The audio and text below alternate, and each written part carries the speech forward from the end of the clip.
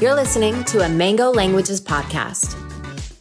Now let me hear you read your line. And I can't stand him. And I can't stand him. And I can't stand him. Can't. Can't. Can't. Can't. If you're diving into the fascinating world of speech sounds, then one of your first stops has to be learning about a very fun and important tool called the IPA. That's the International Phonetic Alphabet. In today's episode, you're going to learn about what the IPA is and how to use it. Said the sloth. And for those of you who might not know me yet, I'm Emily. I have long been fascinated by language, so much so that I went and got my PhD in linguistics. And now I get to share all of that information that I've learned about how language works with you. Now, to start, if you missed our primer episode on how speech sounds work, that's the fundamentals of speech sounds, here are two quick terms that you need to know for this episode. First, the name of the scientific study of speech sounds is phonetics. And two, the people who study phonetics are called phoneticians. Now, if you want to know more about phonetics, phoneticians, or fun facts about your speech stream, then go back and listen to that primer episode, which we've linked for you in the description. Otherwise, onward we go. Okay, so what is the International Phonetic Alphabet? Well, in the most basic sense, it's literally a single sheet of paper. Now, more specifically, it's a common set of symbols, an alphabet, if you will, for representing all the possible sounds that could exist across human languages. The main takeaway is this. If you can make a sound with your mouth, the IPA has a unique symbol to represent it.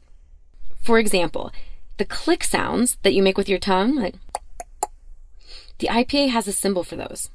Sid the Sloth's iconic Sid the Sloth sound from the movie Ice Age. Doesn't anyone love me? Isn't there anyone who cares about Sid the Sloth? The IPA has a symbol for that. The sound that you make to imitate a lawnmower. Yeah, the IPA has a symbol for that too. And fun fact, even though we don't use those sounds in English, those are all real sounds used in the phonetic systems of other languages. Clicks, for example, are very common in African languages. The sh sound is used in Icelandic.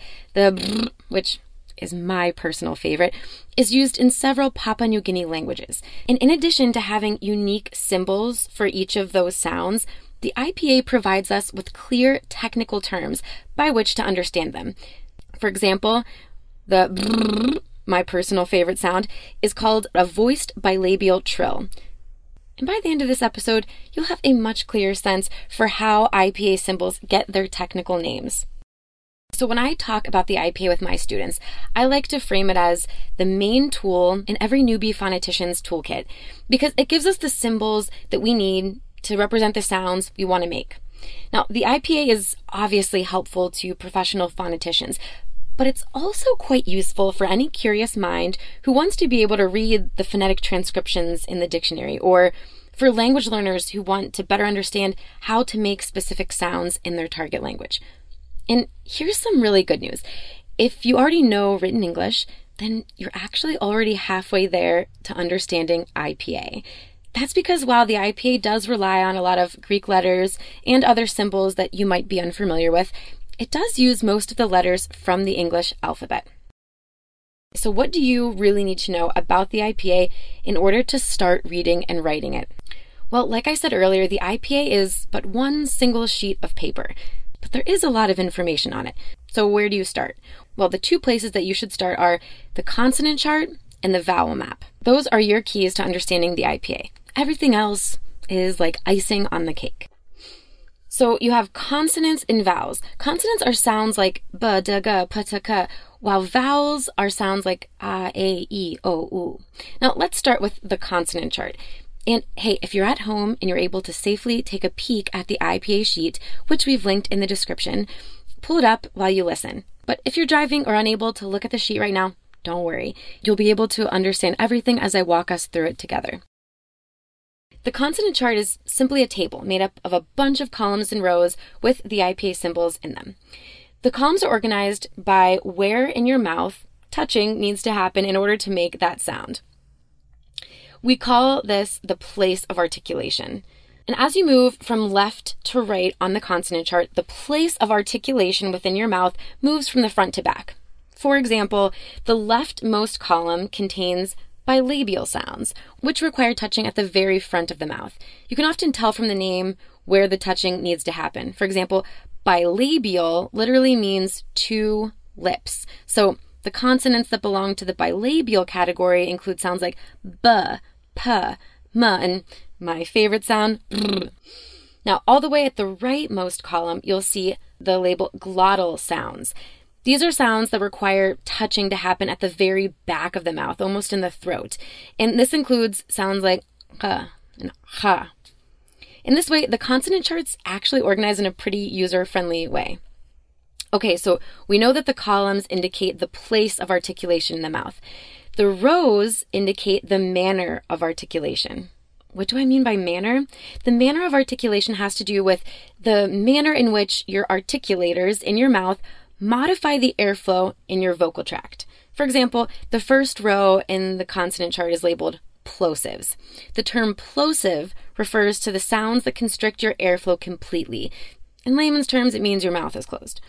Plosives, which include sounds like p, t, g, are sounds that start with your mouth closed and end with a burst of airflow being released all at once, just like the word burst. Now, and if we go a few rows down, you'll see a row for trills. And trills are sounds like the Spanish ra, or my lawnmower sound, brr, where a repetitive sound happens in quick succession. Earlier, I told you that my favorite sound is called the voiced bilabial trill. You now know that bilabial refers to the place of articulation, meaning both lips touching, and trill refers to the manner of articulation, meaning the lips touch multiple times in quick succession. But what does voiced mean? Well, it has to do with your vocal cords and whether or not they're vibrating. So if a consonant is voiced, that means your vocal cords are vibrating. If the consonant is voiceless, they're not vibrating. You can test this yourself right now by touching your throat while you say v, which is a voiced consonant, and f, which is a voiceless consonant. Wow, now you know how the voiced bilabial trill gets its technical name. And you also now have everything you need to start exploring the consonant chart on your own. But before you do that, let's take a second to talk about vowels. There is a lot of cool stuff to know about vowels, but we're going to just go over the basics. Now, the main thing you should take away is that the vowel map is organized literally by the location of your tongue in your mouth. For example, the higher, vertically, a vowel is on the vowel map, that means the higher your tongue needs to be in your mouth to make that vowel sound. So high vowel sounds like E and oo require the tongue to be higher up in the mouth than, say, low vowels like and a. And the further right that the vowel is on the map, that means the further back horizontally your tongue needs to be in your mouth to produce that vowel sound. For example, vowels on the left side of the vowel map, like E and A, require the tongue to be further at the front of my mouth, compared to vowels on the right side of the map, like oo or o. And you probably already know this, but it's worth mentioning that not all languages have the same organization or even number of vowels within their vowel system. Every language has its own way of dividing up the possible sounds of human speech. This goes for consonants as well as vowels. Well, my friends, there you have it. From clicks to trills, consonant charts to vowel maps, we covered a lot of ground. And the main takeaway that you should be leaving with is that the IPA is a very special piece of paper that, with just a little studying, you can use to unlock the speech sounds to all of the world's languages. And now that you've finished the episode, I hope you have a clearer understanding of what the IPA is and how to use it. Thanks for listening, and if you liked the episode, please let us know by subscribing to the podcast. Also, if you have an idea for an episode that you'd like to hear from us, let us know. We're always listening. Oh, and last thing, we have created a bunch of cool free resources for you on today's topic, which you can access through the link in the description. They include a cheat sheet to help you remember everything we covered in the episode, and a Deciphering the IPA worksheet to help you explore and practice using the IPA yourself. And now, you might be wondering, what's coming up next in this series? Well, in this episode, we talked about individual speech sounds, but what happens when we put those speech sounds together? Well, if that piques your curiosity, then don't miss our next episode in this series, where we'll be diving into the exciting topic of phonology, what it is and why it matters. All of that and more next time on Adventures in Language. Bye.